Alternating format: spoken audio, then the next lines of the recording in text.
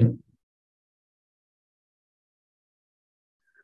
right, everyone. Welcome in to episode 5 of the Buttered Popcorn Podcast. As with me, as always, in a new venue, our beautiful co-host, Elliot. How you doing, Connor? Oh, pretty good, man. I just got free tickets to Louis Capaldi tonight, so got home from I that. saw that. Yeah, I just started a new job bartending at the country club, and him and his entire crew came into golf yesterday and stuck around for drinks, and they asked us if we wanted to join the show. That's incredible. Yeah, it was a fantastic experience. My wife kept talking about how she felt bad because she stayed up late on a school night.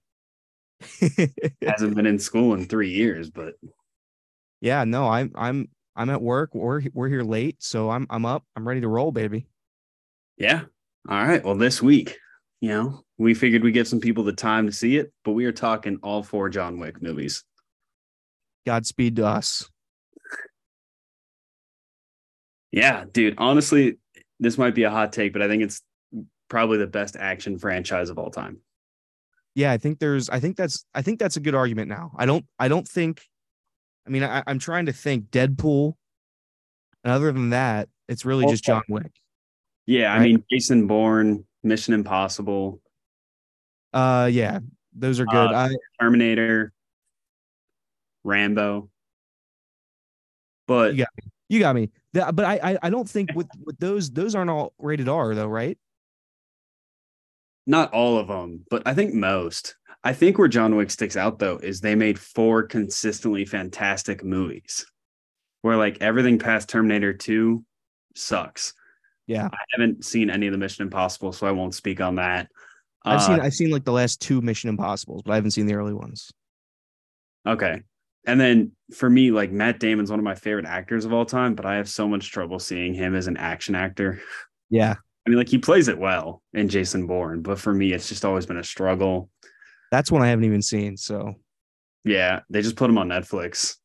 Streaming recommendation. there we Uh go. no, so John Wick 1 too, which is funny because it came out in 2014. And I remember my brother seeing it in theaters, and he like had a poster hung up in his room, which he never put anything outside of a music poster in his room. And it took me probably till 2017 to actually watch it for the first time. I think that was mine. I think my buddy Ryan, he got me and my other buddy Zach, he got us in his basement and we watched the first John Wick. I want to say it was probably freshman year of college was the first time I was exposed to it, and I loved it. I loved the very Yeah, first one. it was my first year in the Marine Corps when I saw it. Yeah. Was that Mr. Zach Freeze that was co-host or co-guest on here a few weeks Yeah. ago? That was Zach. So that's one of the movies he's seen. One of the few, one of the very few movies that Zach has seen. Yeah, dude. No, but this movie like set it up so flawlessly in the beginning for the first one. Just with them, well, I mean, I shouldn't say that because a dog dies and that's sad as fuck. That is But sad. however, I mean, I feel like people can get behind going on a vengeance run after killing a dog versus killing a human. Yeah. Yeah. No, But I think, and again, it starts off sad. His wife dies. yeah, Um, how did she die? Did she have cancer? I think it was cancer. I don't know if it was ever specifically said, but she Never. was in the Yeah. Okay. hospital and something. And then she gives him the dog. She gives him the puppy, and basically, he's gonna take over the puppy in place of her. Basically, he's gonna love the puppy, like he would love her. And then obviously, the guy from Game of Thrones killed the dog. Oh, what's his name from Game of Thrones? You never saw Game of Thrones, did you, Connor? No, I never gave into the peer pressure. That you should. Game of Thrones is very good. I'm trying to think. God, I can't think of his name. Oh, that's gonna kill me. I think his name's Alfie. The actor's name is Alfie. But the guy from Game of Thrones Are kills you the thinking dog. Alfie Allen? Yeah. Now you're gonna make me look it up. Hold on. Go Well, ahead. no, Keep. I'm on Letterbox right now. Alfie Allen. Yes. Yes. So that's him. Theon Greyjoy. God, I would have been pissed at myself if I hadn't figured that out. Yeah. Um, but yeah, so it starts everything out. You get introduced to the Continental. It's the League of Assassins, basically, for the non DC universe. Just a whole world filled with secret assassins. And the whole story of John Wick is him taking revenge on people who killed his dog. It's why the first one was so good. And obviously it ends with him getting another dog. Well, yeah, But and honestly, one of the most impactful scenes that just shows you what John Wick's character is right after the guy and his like friends kill the dog, steal his car. Um, he finds out that the mechanic punched his son in the face, and he calls me. He's like, "Why the fuck did you punch my kid in the face?" And he's like, "He killed John Wick's dog," and all he says is, "Oh," yeah, and he just it was goes, good. It's one of my favorite action movies ever. yeah, I and like Keanu's in his 40s when he started filming these, which is just crazy because he does. I saw like 85% of his own stunts. Yeah. And like the legend of Keanu Reeves, like I don't think he's a great actor. I don't think like when you think of great actors, you don't think of Keanu Reeves, but like there's a presence about like there wasn't ever a character more perfectly cast for him. Just few words, but his presence is felt. He's a badass. He's one of the nicest people in Hollywood. Probably, honestly, probably the best person in Hollywood. Yeah, Um, and the whole that's performance he gives is fair. amazing. But it was just a perfect casting. Well, yeah, and like I mean, I'm on the same page as you. Is I don't think he's a phenomenal actor outside of like The Matrix and Constantine. Yeah. But I mean, this is kind of proof that you can be born to play a role, and he found it. Yeah, no, and we'll get to John Wick 4 as we continue up the John Wicks here. But I want to say he spoke like 10 lines in John Wick 4. I mean, he didn't speak in it, Yeah, I think the total was 382 words or which is something. crazy. Just Yeah, crazy. it's criminally low, but it What worked. was, what was your score for John Wick 1? John Wick 1, I have it a 9.1 out of 10. That's pretty good. I think I give it like an 8.8. Yeah, So we're it's right my about the highest of same. the four. Oh, really? Yeah, I think it's a Okay. phenomenal origin story that isn't even really an origin story, you Yeah. know, because it starts off after he's retired. Yeah, yeah, yeah. So is it this one or the second where his house gets blown up? I think it's the second. That's the second one. The second one, and I guess we can kind of transition to that one now. That one's definitely my least favorite of the bunch. Yeah, Because that one kind of like it was like a setup movie for the third and fourth yeah, movies almost. yeah. I mean, I guess the best thing it did, because I don't think it was the first one, but it introduced Lawrence Fishburne's character Yeah. and like kind of shows like that the faction is bigger than just the Continental and the High Table that you don't meet until three. Hmm. So for that, that's a good aspect of it. I mean, I still have it as an 8.4 out of 10, I, which I think I think I gave that one a lot lower. I think I gave that one like a 7.5. But really, it was still good. But I like it didn't have the emotional impact that the other one or that the first one did for me. yeah, I get that. Um, yeah, dude, honestly, I thought they were going to show us another dog scene death though. Yeah. The end of one, he takes home what I think is a pit bull. Hmm. His house gets Hmm. blown up at the beginning of number two, and I really thought the dog wasn't going to make it. And I was Nope. hoping that Save it. wasn't going to become the trope. Oh yeah. They couldn't get away with that twice. Yeah, that would be absolutely ridiculous. But then Uh, John, so do you have anything else on John Wick 2 here? uh, maybe I don't know. What's your thoughts on the scene where he's like walking by the train when he's fighting Common's character, right? Uh, and they're just like shooting at each other through the crowd with silencers on. Yeah, no, that's phenomenal. It's what makes this kind of, and I guess they kind of introduced like the what's it called, the bulletproof jackets. Like when you Oh, start Kevlar. when you introduce that stuff too. But it's a classic John Wick action scene. Is when is just it's just Yeah, like I hey, love how like out of reality this movie is, but yeah. also like it's still kind of there, which is one of the things that I love so much about this action franchise. Is that in every gunfight scene he has Mhm. to reload every couple minutes, which is Yeah. no other movie does. Every Yeah. other movie, there's an unlimited round or unlimited clip. Was it this movie or John Wick 3? And I'm trying to think off the cuff here. When they're in the mall, or I think they're in the mall, and basically they're like the guns like on his like stomach. They're in the one guy's up top, he's down low, Oh, and they're that's just what I was just talking about in they're walking in a subway right. station. Was that the subway? Yeah. Oh, the mall. Oh, that was yeah. Then that's phenomenal. Is No, that the second movie? Yeah, that's the second movie because Oh, it happens right after they leave a mall and go to the subway station. okay. Because in the mall, they throw reference to John Wick 1, where they talk about how he killed three guys with one pencil, and he does it Yeah. again in this movie, Okay. Now which I'm is caught. such a phenomenal callback. And it's so like minor just because it's in the middle of an action sequence, but it's great. No, yeah. That action scene's awesome, and they continue doing that like throughout. I don't know if you've seen Daredevil on Netflix. I imagine you have not. I actually haven't, and I need to So, watch it, which is funny because so I've 3D printed three Daredevil masks now. well, that's strange, but yeah, I love it. I three. Why did you need three? Well, I printed one, gave it to my little sister because it didn't fit my head. Okay. I printed another, also didn't fit my head, so I sold that one. And then now I have a third one that I need to put together that I think When is do going I to be the right size. when do I get my Green Arrow mask? We've gone to like six movies now, and you've yet to bring it. Speaking of which, oh, let's just rub some salt in that wound. I've been waiting for a Green Arrow mask for a year and a half. I think 2 years. Have we hit 2 years yet?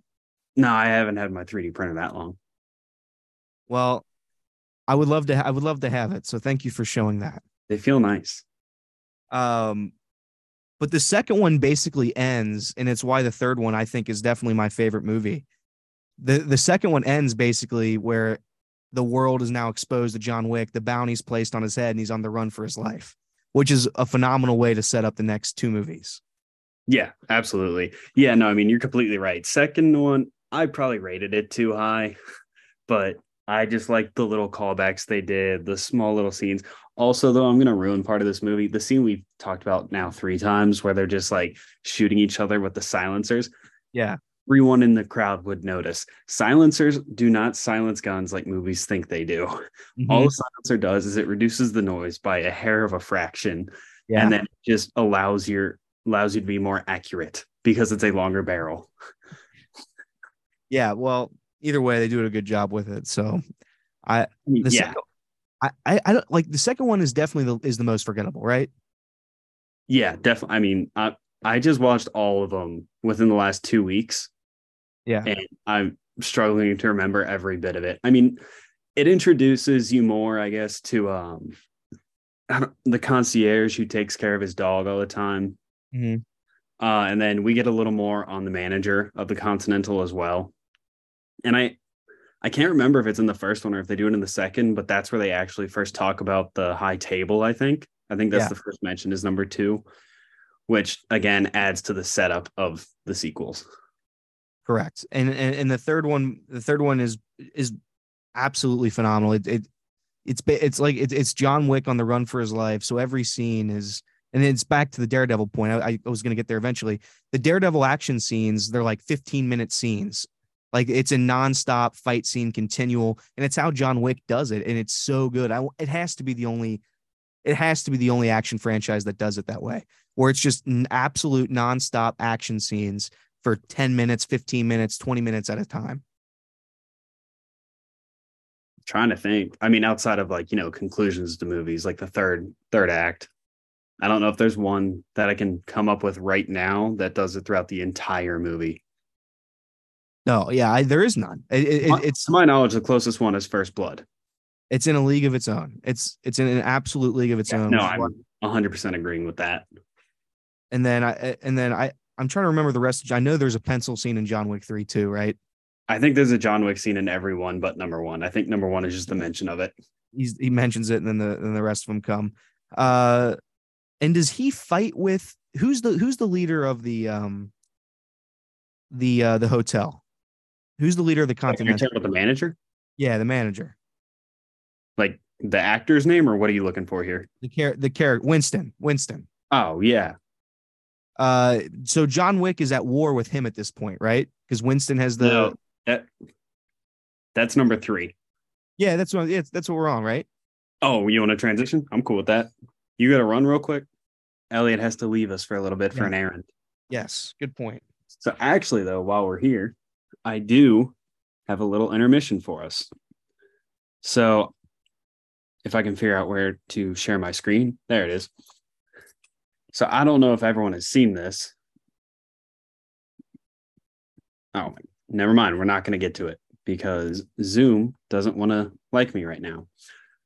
So I guess while we are here in movie news, following this episode, I know we mentioned it in last week's episode. If you missed that, totally fine. However, we are getting a spin-off series about the manager of the Continental coming this September. I believe it's going to be a 6-episode, hour-long each series. It's coming to Paramount Plus, and it's going to be based in the 1970s. So pretty much about the start of the manager.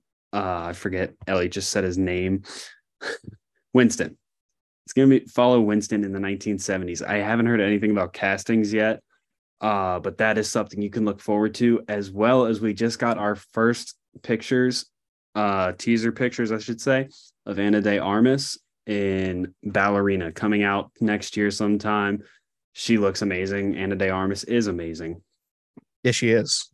Yeah, Elliot, you missed it. My computer wasn't allowing me to screen share. It wanted me to open system settings. So I just started going on and telling viewers about the John Wick spinoffs we're about to get. You're a goose. Now give me the plot for John Wick 3. John Wick 3. So end of John Wick 2, he kills a member of, is it the member of the High Table that he kills? Kills a member of the High Table. Yeah. And he's on the run. And then Winston has to decide what he's going to do with John Wick with another member of the High Table in front of him. So he decides to kick John Wick off the, oh no, that's end of 3. I just spoiled that. No, he's on the run for killing a member of the High Table, and Winston gives him 1 hour prep time. Yes. There we go. John Wick 3. One of the things I love, too, is all of these movies, there's no time in between them. Like, you pick up exactly where you left off. Yep. Only outlier is number 4, where he gets like a 6-month break, but he's still right into it. But number 3. This one had to be the most action-packed, I think. Because, I mean, 5 minutes in, it shows how big this League of Assassins is. Yep. And, like, everyone's getting the notification on their phone, 14 million on John Wick's head. And also, one of the things I like to point out, I didn't see this movie till I just watched it for the first time, like, 2 weeks ago. Mm-hmm. But I was still in the Marine Corps at the time. My buddies went and saw it, and they were telling me when I watch it, bring one of those, like, pitch counters and count how many times he kicks someone in the nuts. And it's so true. It's like his main move in this movie. No, I think the speed of it, like you said, there's basically a clock on it from the beginning the movie starts. So it takes place in such a short amount of time, and it's just non-packed action. Well, yeah, and immediately it shows he's dealing with injuries that he handled from the second movie. And so immediately he runs to the doctor for the High Table and is like, please fix me up. I have 5 minutes. Yes. It shows that he actually runs out and he has to stitch himself up, take his own medication from the doctor. And then the doctor tells him to shoot him. So it looks like, he didn't help John Wick. Mm. And that just shows like the respect he has. And I think that's what a lot of this movie covers is the respect that people have for the history. Because at the end fight scene in the Continental, we're in that like glass floor and he's fighting 2 guys. Yeah. Every time he goes down, they give him a chance to get back up because they're like, we want to see what you really have. We're not going to take the easy way. No, yeah. And I forget like the ending, we get to the ending, right? And I don't know. Does John fall off the roof? Who falls off the roof? It's John because the member of the High Table comes and tells the manager of Continental he's going to lose his power and his hotel if he doesn't do something about John. And that's when he gets yeeted off. Now I see. Yeah, absolutely disrespectful. But it was, I think this movie, by the way, I think I gave this one a 9.3. I remember this one because I saw this one in theaters. And it was one of my favorite movies I've ever had. One of my favorite movie experiences I've ever had in a theater. Really? Okay. So you have this rated higher than I do. Yeah. I thought this movie was phenomenal. And just because, and again, I can't keep harping on it, but it's the high stakes. It's you have a clock, everybody's hunting John Wick, and there's not going to be any little tiny conversations. It's just nonstop, go right from the start. Well, yeah, and I think my favorite fight scene in the movie takes place like 20 minutes in, where he's in a knife shop trying to get weapons, and like 15 guys run in, and it's just like throwing knife kill, John getting the shit beat out of him, throwing knife kill. Yep. And It's I one do of the best like close quarters combat scenes I've ever seen in a movie. 100%. And there was the big guy. Who was the big guy? He fought a giant guy. I think was he a basketball player? I think he was. Remember the library scene? I think that was the pencil scene actually. Um, I'm gonna forget his name, but he fights this behemoth, and I guess like that's the theme. They always have like one behemoth in one of these movies too, just one absolute giant. Yeah, I, you have to. I'm Is trying to it? remember. I'm trying to remember who it was, but I'm never I gonna think find. it's it. I think I got it. I think it's Boban Marjanovic. Yes, yes, for the Mavericks. Yes, sorry, Boban. Yeah. Now I think he now just plays on the Siberian national team. There we go, Boban. I should have known that, but yeah, that was awesome. John Wick 3 definitely one of my favorite, and then it sets up the finale, which I don't think anybody knew it was going to be the finale at that time. Well, no, because after John Wick 3 came out, Keanu Reeves did like an interview and he said that he's willing to do as many John Wicks as the fans want. So in my eyes, I was like, fuck, this is going to turn into a Fast and Furious franchise. He's going to fight someone in space. Well, yeah, no, Fast and Furious stinks. Um, but There's a few sentiments good there. ones, I get but the sentiment, and I think that was what shocks, as we say. What was your score, by the way? John Wick 3. John Wick 3, I have it an 8.6. Okay, so as we transition to John Wick 4, it's why I kind of like I'm surprised um at how it ended, and I obviously will get there. So it takes place right after takes Yeah, I the mean, we just get what a 6 month time frame for him to recover from falling off a 10-story building. yep, and then he's out in the desert fighting people again. Yeah, So I mean, it picks up immediately where he's just riding after three guys on horseback, and like apparently, I think it was shot in Morocco, if I'm remembering correctly, and apparently they literally went there for 2 days. That's how. I don't know if that was their time frame or if that's just how quickly they got the scene done. yeah, and basically this movie is just John trying to be free of the Continental. He's trying to be free of the league. Yeah. Oh, and then one thing we forgot to mention about number three, and I don't know how we missed it. So backing up just a little bit, the whole like end of the second act where he goes out to the desert, pretty much the same scene we see in the beginning of four, Yes. because he's finally found his way to the high table. And, they're like, what's holding you back? And he's like, the thought of my wife. And they make him actually cut off his own finger. Yes. Was such an impactful scene. And then also, what we didn't bring up was how good Halle Berry was. Very And, good.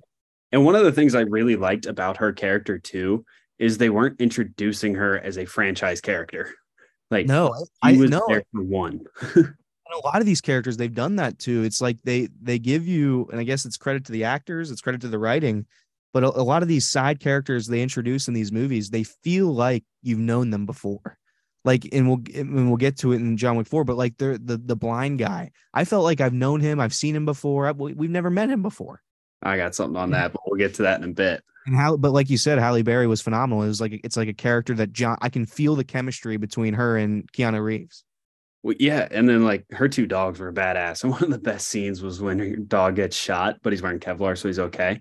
And Mhm. she just like freaks out on a guy, like, you shot my dog, Yeah. and just brutally murders him.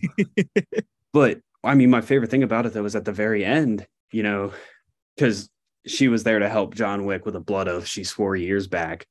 And then at the very end, she like puts her thumbprint on it and she's like, we're done now. Yeah. And she's never seen again, which is flawless. I was hoping I wasn't going to see her again in the fourth movie just because I liked how her character was there and done. Yes. Yes. Now, number four, like I said, I wanted to get back to what you just made a comment about the blind guy Mhm. played by Donnie Yen. Maybe the best character in number four.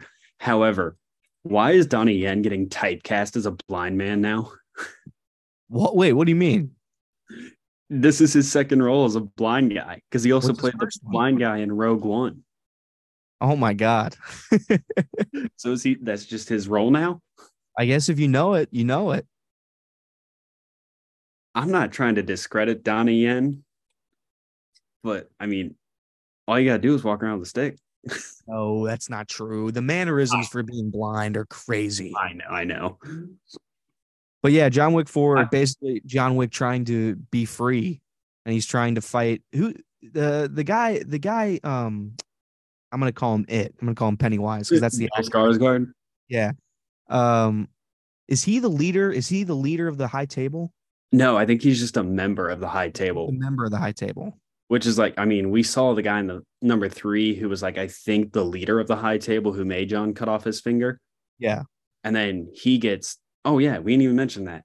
That's who John Wick was after in the desert in the beginning, thinking if he killed the highest member of the High Table, that he would be free of all this. When his last words to him, though, were, I will always have another. And then, then Bill Skarsgård character comes in. And I don't know if that's hinting that he was the leader or if he is just another member of the High Table and now the High Table's after John. Yeah, I don't know. But either way, Skarsgård I thought played a very very good villain as he always does. Oh, yeah. I mean, dude, And that whole family's so talented. yeah, they are. But John Wick 4, yeah, I mean, it was a very good movie. I don't think it was as good as 3, and I don't think it was as good as 1. It was better than 2. But See, I think it's better than three. really, Yeah. And one of my favorite, I loved the like camera shots they got of the Mhm. beginning of the third act fight scene where he's in the house and then he's like fighting all the people that Bill Skarsgård character sent after him. Yeah. Uh, and it's like panning over different rooms and like showing just like him shooting through walls or people shooting the dragon breath rounds were beautifully shot. Yep. Yeah. Uh, and then also another phenomenal side character was Mr. Nobody. Which one was that?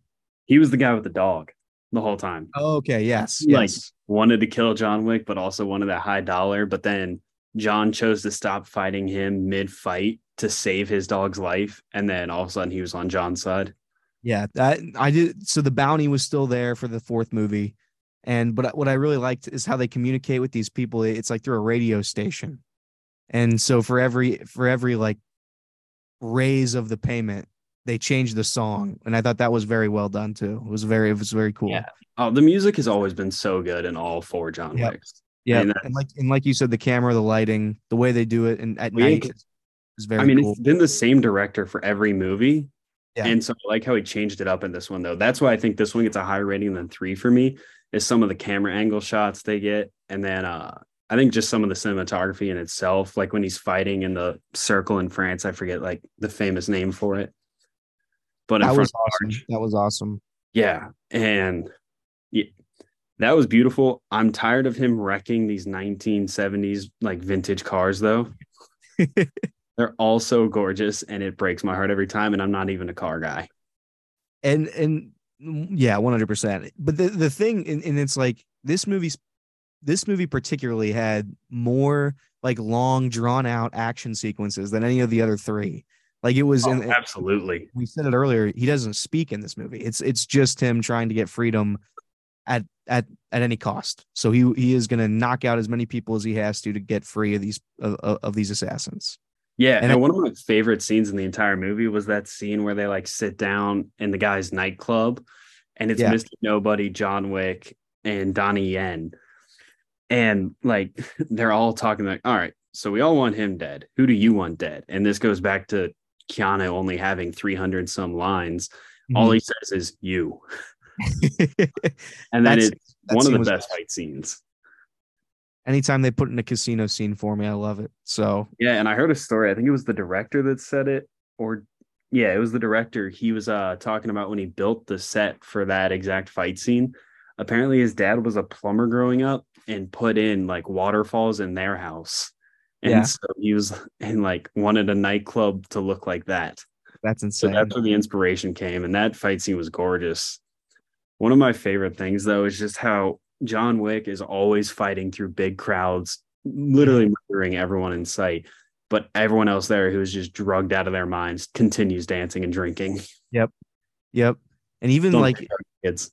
it was like the final boss of a video game where it's like he wouldn't die no matter what you did. He would just hit him and hit him and hit him and nothing would happen. And it took the guy was like 450 pounds and it took him like a fall on steps, like head on steps, and his 450-pound body weight crushed his neck.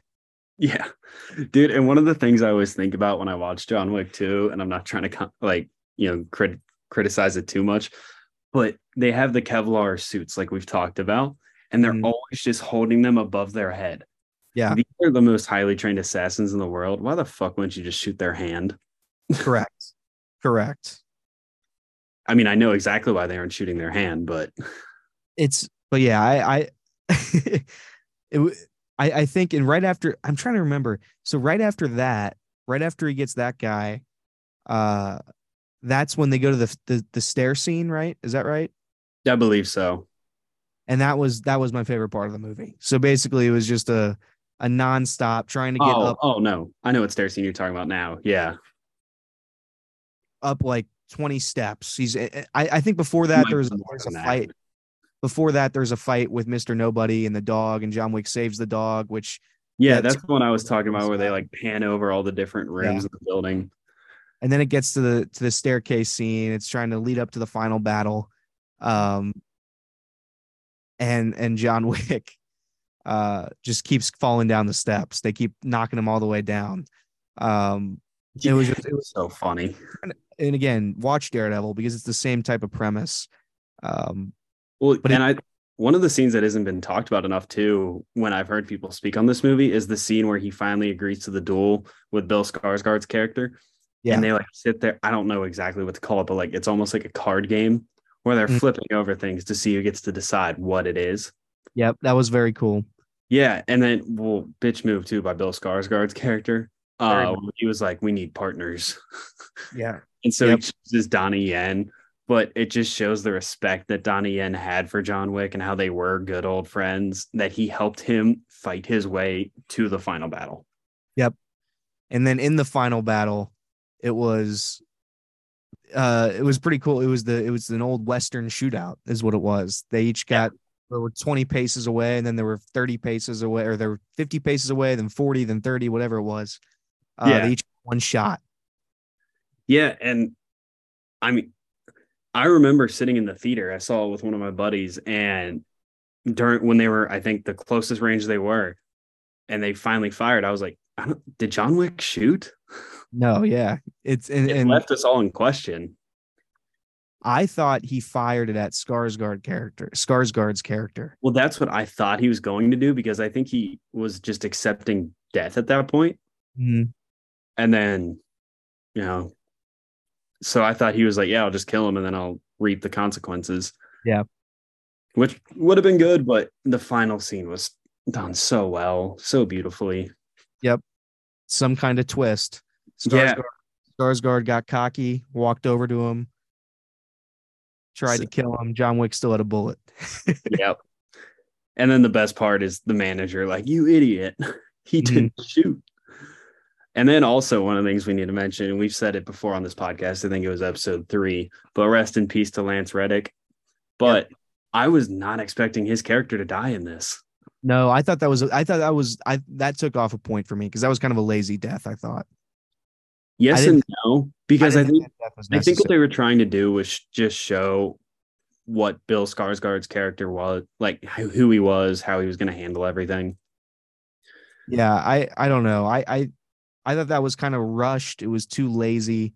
Um, because after they knocked down that Continental, it was like I get that his character didn't really have a purpose once the whole building was, evaporated.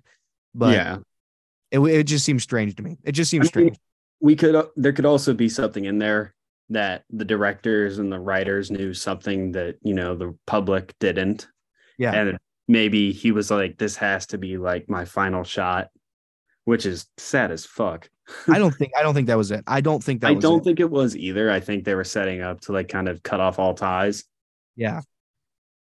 So I think my first theory, where like just trying to show how strong Skarsgård's character is probably the more accurate one. Yeah. Um, and then it ends with John Wick dying. He took the fatal wound. But the question is, Yeah, Con, you believe he's dead? I think he is. I don't think he's dead. He's not dead. I think he's dead, and I'm happy he is because I think if they end the franchise here, it's perfect. I think it was a great run, phenomenal, and now they get the spinoffs that they want for the money. Let's Yep. be honest, that's exactly what they're for. Yep. So I think he is dead. Um, and one thing I did miss though, I didn't know there was an end credits scene, and I've heard Mhm. people speak on it. Do you know what it was? Yeah, I think there was two of them. Um, but the second one was the blind. I forget the character's name. I don't know his name. What's his name? The blind guy. Oh, Donnie Yen. He was Kane in the movie. Okay, so Kane goes to eventually see his daughter. Um, but the girl from the I think from the Japan Continental, Yeah. she kills him. Oh, As she kills Kane. you don't see it, but you see her walking up behind him with a knife. Oh shit. So, And dude, that's one thing we didn't even mention about this movie was the whole Japan Continental. yep, that was I, awesome. I think that was some of the best, most beautifully shot scenes in the movie with the Yep. background and everything. Um, and just I I liked how he walked by all of his chefs. He's like, "We have guests. Hmm. Treat them kindly." I no, I love that part. I love the whole like because once you expand to the whole continental, there's a continental in every country. There's a continental in every city. It's like there's a continental everywhere. So it was cool Yeah. to see that expanded. It was, and that was kind of probably like you said, probably kind of a way to expand the universe before the prequels or Yeah. sequels. And I think they're gonna be prequels. I don't know. But and one of the things I liked too was this is where we kind of saw the conflict in Mr. Nobody Yep, because John Wick someone gets the drop on him and he has his dog save John Wick's life. 100%. Yep. Yeah. So actually, and this is going to be contradictory to what I said about Halle Berry, but if we did get a spinoff, I would want it to be of Mr. Nobody. I liked his character. I think that Shamir Anderson played him phenomenally. Hmm. So I think that could be a good spinoff. Um, but I think Anna de Armas is going to crush it. I believe that's a prequel. Do you Yeah, think it was going to have a cameo in it? probably. And I I don't think Wick's dead, by the way, too. So Yeah, I know that's a big debate. I think he is, and I also think it's me more hoping he is. But if he does have a spinoff in the ballerina, or a cameo in ballerina, I think that it'll maybe be like a 10-minute thing, hmm or it's either going to be a 10-minute thing where he helps with a fight and they like show mutual respect, or it's going to be similar to Halle Berry in John Wick 3, where she's there just for like a blood oath. yeah. But that was it. I mean, I essentially it's one of the best, like you said, it's probably the best action franchise of all time. Yeah, I mean it's my highest right now. I'll get around to watching all the Mission Impossibles eventually. What was your score of the fourth one? Fourth one I have it an 8.7. Yeah, I have an 8.5, so we're similar again. Yeah, I think the only difference in our list was you have three higher than I do. Now is Yeah. three your highest rated? It was an 89. John Wick 4 is a 94. 94 is the highest. Oh, so John Wick 4 is your highest. No, no, no. You said no. I said John Wick 4 is the highest rated Rotten Tomatoes wise. Is that what you meant? Oh Or no, you I'm meant talking about you personally. no. John Wick 3 was 93. John Wick 3 93, 90 85 for the fourth, 75 for the second, and 88 for the first. Okay. Okay, yeah. I mean, I still like that list. I think the only wrong list would be if you had number two as your highest. Correct. Correct. But I would understand it in like the three spot. Hmm.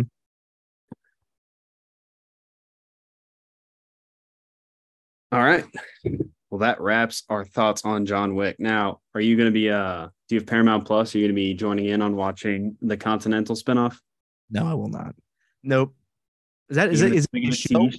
Yeah, Is it it's a gonna be TV a show? show. I think it's either 6 or 8 episodes long, hour each, so it's pretty much like another trilogy. I don't have Paramount Plus. I'd No, consider watching it, but I'd have to see it first, or I have to see like reviews on it first.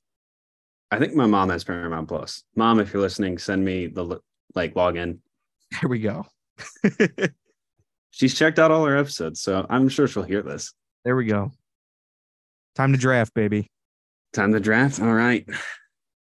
So this week's draft, we have ourselves a decades draft where we will be taking a movie from the 80s, 90s, 2000s, 2010s, 2020s. Any order. You can you can pick whatever decade you want first, but it is your first pick this week. Okay. Um, any decade first. I purposely went out of my way to pick 5 movies that I don't think you'll pick, and I love all 5 of these movies. Okay. So I'll go in order, and I'll start with 1986, and we'll go Stand By Me. Okay. One of the best movies of all time, the best coming of age story movie of all time. Uh, a loaded cast: Will Wheaton, River Phoenix, Corey Feldman, Jerry O'Connell, Sutherland. The plot, they're basically trying to find what, a dead guy. Is that right? That's it. Yeah. So but it's not really about that. It's about their friendship. It's about growing up. So I love Absolutely. that movie. I love that movie with all my heart. That's my number one. I'd probably agree with you. It's the best coming of age, which is one of the most underrated genres in movies. My favorite one. Yeah. All right, cool. I'll stick with you then. I'll start with the 80s. I'm going to take what is probably as the greatest plot twist in cinema history. Uh-oh. Empire Strikes Back. Yep. That's fair. That's I had definitely. to get a Star Wars on my board. I love it. I love it. It's definitely the best Star Wars movie, and I don't think it's really close either. Oh, yeah, no. Also, did you know, though, that it is the most misquoted line of a movie ever? What? It's Luke. What is it? Luke. Everyone says, Luke, I am your father. That's not the line. It's just, I am your father. Interesting. That's one of Yeah. those things. I'm gonna forget what it's called when it's like the Berenstein Bears type thing. There's a word for it. There's a theory of what it's called. I forget what it's called. But anyway, yeah. Oh, are you talking about the Mandela effect? That's it. Yeah. Okay, yeah. Fuck the Mandela effect. I hate it. Give me. All right. Go with your second pick while I run. While I run over there real quick. Second pick. All right, second pick. I don't even know what decade I want to go with, or if I want to go best movie. I'm gonna go 2000s with. A lot of people probably won't agree with this being a 2000s pick because there's so many good movies, but I'm going to go with Jim Carrey's best, Eternal Sunshine of the Spotless Mind. The movie is done so well, and I mean, if you just notice the tiny details in it, they're phenomenal. Like there's a scene where he's talking to his girlfriend in the library. All the books, all the backing of the book is blank because he's forgetting his memory. Welcome back, Elliot. Thank you. I took my 2000s draft pick and I went with Eternal Sunshine of the Spotless Mind. Very good movie. It's Jim Carrey's best. The only other arguable one is Truman Show, but I think he's better in this. Very good. Jim Carrey again showing range in that one. Yeah, and dude, and one of the that movie has so many small details that I love. One of which, have you ever seen the psychology behind different colors? No. Yeah, I don't know what it all means, but yellow makes people uncomfortable, pink means they're calm, blue is something else, blah blah blah. So one of the things they do in this movie is Kate Winslet has 3 different hair colors. It's orange, blue, and I forget the other one. I think it's green. And so each one though represents a different part of their relationship. So blue is when it's at its best, it's new, it's fun, it's new love, honeymoon phase. Then orange is when it started to go downhill and start to turn towards the breakup, and green is the end. Or no, green was the fresh start after they met each other after they both had their brain wiped. Interesting. How about that? Yeah. So your second pick. That was your 2000, so I'll stick with you and I'll do Little Miss Sunshine. That movie's so fucked up. Little Miss Sunshine, one of the best. Another stacked cast: Paul Dano, Toni Collette, Greg Kinnear, Steve Carell. Dysfunctional family. Basically, they're all going to see this little girl participate in a beauty contest, which she probably will never win. Yeah, and it's great character. It's just a good character movie. The movie is fantastic. It just shows how fucked up kid beauty pageants are. Yep. And it's awful. But that's probably Steve Carell's best. And then Paul Dano has such a sneaky, really good resume. Paul Dano is phenomenal. And it's not and I guess I'll segue to my next one because I'll go with my 2010s here. I know what you're getting. 2013 Prisoners. Yep. That was on my draft board. So Prisoners, Gyllenhaal, Hugh Jackman, Paul Dano basically plays the psycho who you think kidnaps Hugh Jackman's daughter. You find out he's just crazy and that he's not kidnapping the daughter. Yeah. But it's one of the best thrillers, if not the best thriller that's ever been made. I don't know if it's the best, but it's absolutely one of my favorite movies. Jake Gyllenhaal is my favorite actor. I've said it on damn near every episode. Yep. But he's amazing in this. He is the actor currently working that deserves an Oscar more than anyone else, in my opinion. Mm-hmm. Who hasn't won an Oscar? I should also throw that in. But he should have got one for Nightcrawler, Prisoners, Nocturnal Animals. I'd say for now, that's probably about it. He maybe could have got a nomination for Jarhead. Yeah. But outside of that, who knows? Maybe him working with Guy Ritchie in this new movie upcoming, The Covenant, will get him that Oscar. There we go. All right. So Connor. I've taken 80s and 2000s.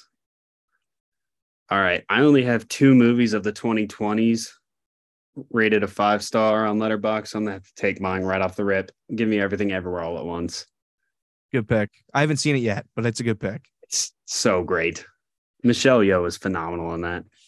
And Jamie Lee Curtis did not deserve the Oscar for Best Supporting Actress. Oh. She did not, you said? No. Dude, she was the 5th worst in that category. Interesting. I think it should. I can't say anything on it just because I've never seen it, but I think it should have gone to Stephanie Sue, who was in Everything Everywhere All at Once. She was the antagonist in it, but also the daughter. You'll understand once you watch the movie, but she deserved it over Jamie Lee Curtis. Jamie Lee Curtis was the bottom of that barrel.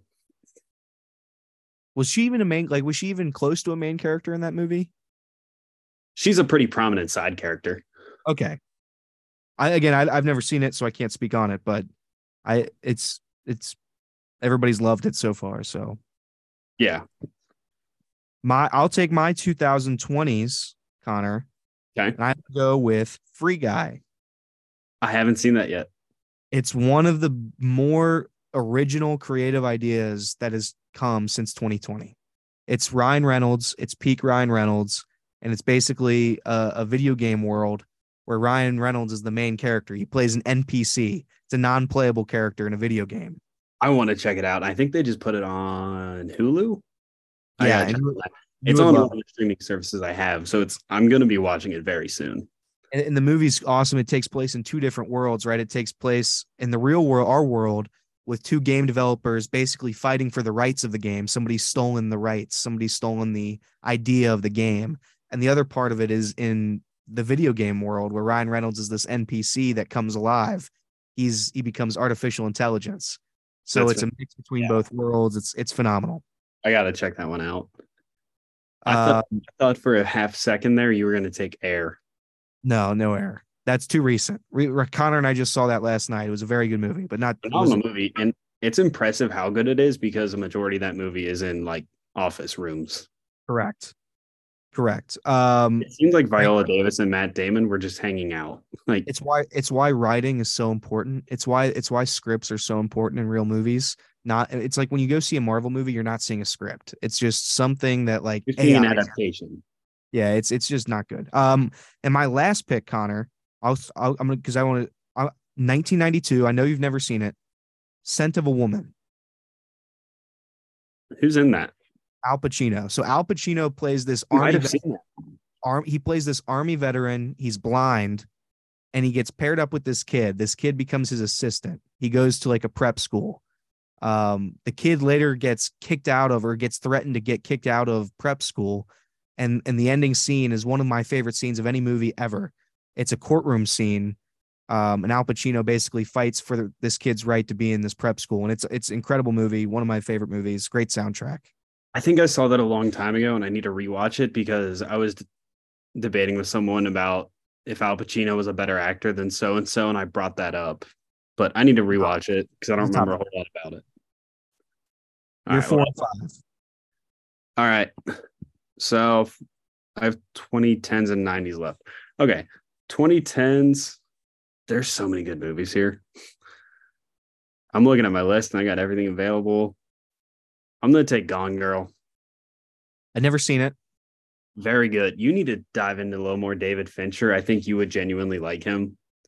David Fincher is Social Network, right? Yes, And then I should. exactly. Because I mean, he has two movies in my top 10 movies of all time. My personal favorite, not what I think's best, but Gone Girl and Seven. Hmm. But Gone Girl is Ben Affleck at his best. I I genuinely have never seen Ben Affleck act like he did in this one, and it showed that he actually does have some skill. Yeah. Because frankly, recently he's been a better director than actor. But Gone Girl was phenomenal, and I'd actually never seen this as many movies as I have seen. So about a year into dating my wife, she showed me this, and she was like, "This movie makes me so uncomfortable, and I got to watch like a happy movie afterward to like get off my mind." I was like, "Then why are you showing me? Your logic is lacking." So, and then also, it's so rare you see a female antagonist. Hmm. That's my pick. And then for my 90s pick, it is my absolute favorite movie of all time, Good Will Hunting. There's not a better movie that you could have ended this draft with. Not a better movie. Yeah, absolute. It's, I mean, I rarely cry in movies. I think the first time I watched this, I teared up during the "It's Not Your Fault" scene. Hmm. Yep. So good. Yep. There's not. I'm trying to think of like. I mean, that movie encapsulates everything that a movie should be about. It's Well, perfect writing. It's perfect acting. It's got the two essential characters. It's Robin Williams and Matt Damon and their bond. And obviously one of the best scenes ever is I have to see about a girl at the very end when he says Robin's quote back to him. He leaves it on the note when Robin comes to see him. yeah, Uh, speaking of that, did you know that for that like scene, Robin Williams improvised the line "Son of a bitch stole my line." yep, I didn't That know was that. that was not in it. That's phenomenal. Yeah, Did that movie win an Oscar? it might have. I'll have to check. Let me look it up real quick. But did you know that Ben Affleck and or not Will, Jesus, that's his name in the movie. Matt Damon wrote the movie. I didn't. Yes, him and Yeah. Affleck both co-wrote it. I think, pretty sure. So, kind of cool tie into that is the screenplay, like the writing for the new movie Air that just came out that he directed, Hmm. uh, was written by this like no name guy, and like he just kind of posted on the internet, like kind of hoping maybe it would get picked up. And Ben Affleck like had a meeting with him, and he was like, and the guy was like, "I want you to like take credit, just." And Ben Affleck gave him a cut of all the profits and credited him for writing, and then is starting this new program where he's gonna like pull in people who are like no names because he's like, without that, Matt Damon and I wouldn't have our careers because Robin Williams is kind of the reason that movie got greenlit. Yeah. All right, Good Will Hunting. Yeah, it won Academy Award for writing. Academy Award for Best Actor in a Supporting Role to Robin Williams. Golden Globe Award for Best Screenplay. Screen Actors Guild Award for Outstanding Performance to Robin Williams. Critics' Choice Award for Best Breakthrough Performance for Matt Damon. That's Right. ridiculous. Rightfully so. Yeah. And I still to this day, I think that's Matt Damon's best role. Hmm. I. Yeah, it probably is. I think the only one you can maybe argue against it is Martian. Yeah, I if you gave me time, I could think of a couple because he's been in some great movies. You and I Uh, have had some long gambling nights together. it's Have you ever watched Rounders? no, You should watch that, dude. It's all about Hold'em, him and Edward Norton. yeah, And when we played with my brother, he quoted the movie right when he sat at the table. And he's like, if you can't spot the fool at the table, then it's probably you. hmm. I need to see it. That's on the list for sure. Yeah, that movie's phenomenal. And then, like when I first brought it up to one of my cousins who's like a huge movie nerd too, he was like, how have you just now seen that? He's like, that was basically what Wolf of Wall Street was to your generation as it was to our generation. I was like, that's a pretty good comparison. Probably is. All right. You want to sign us off today, Sir Elliot? Sign us off. Let's Yeah. see. By the way, yeah, okay. We'll sign. We'll try it. Signing off. Buttered podcast. Extra. Are we extra buttered? What are we? We're extra No. buttered, aren't we? I mean, we can be if we want to be a little extra buttered. I Maybe would that, like to be extra. yeah, maybe that'll Buttered be the pop, name of our Patreon.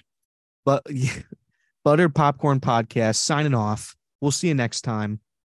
Peace. That was a terrible ending, It was. asshole.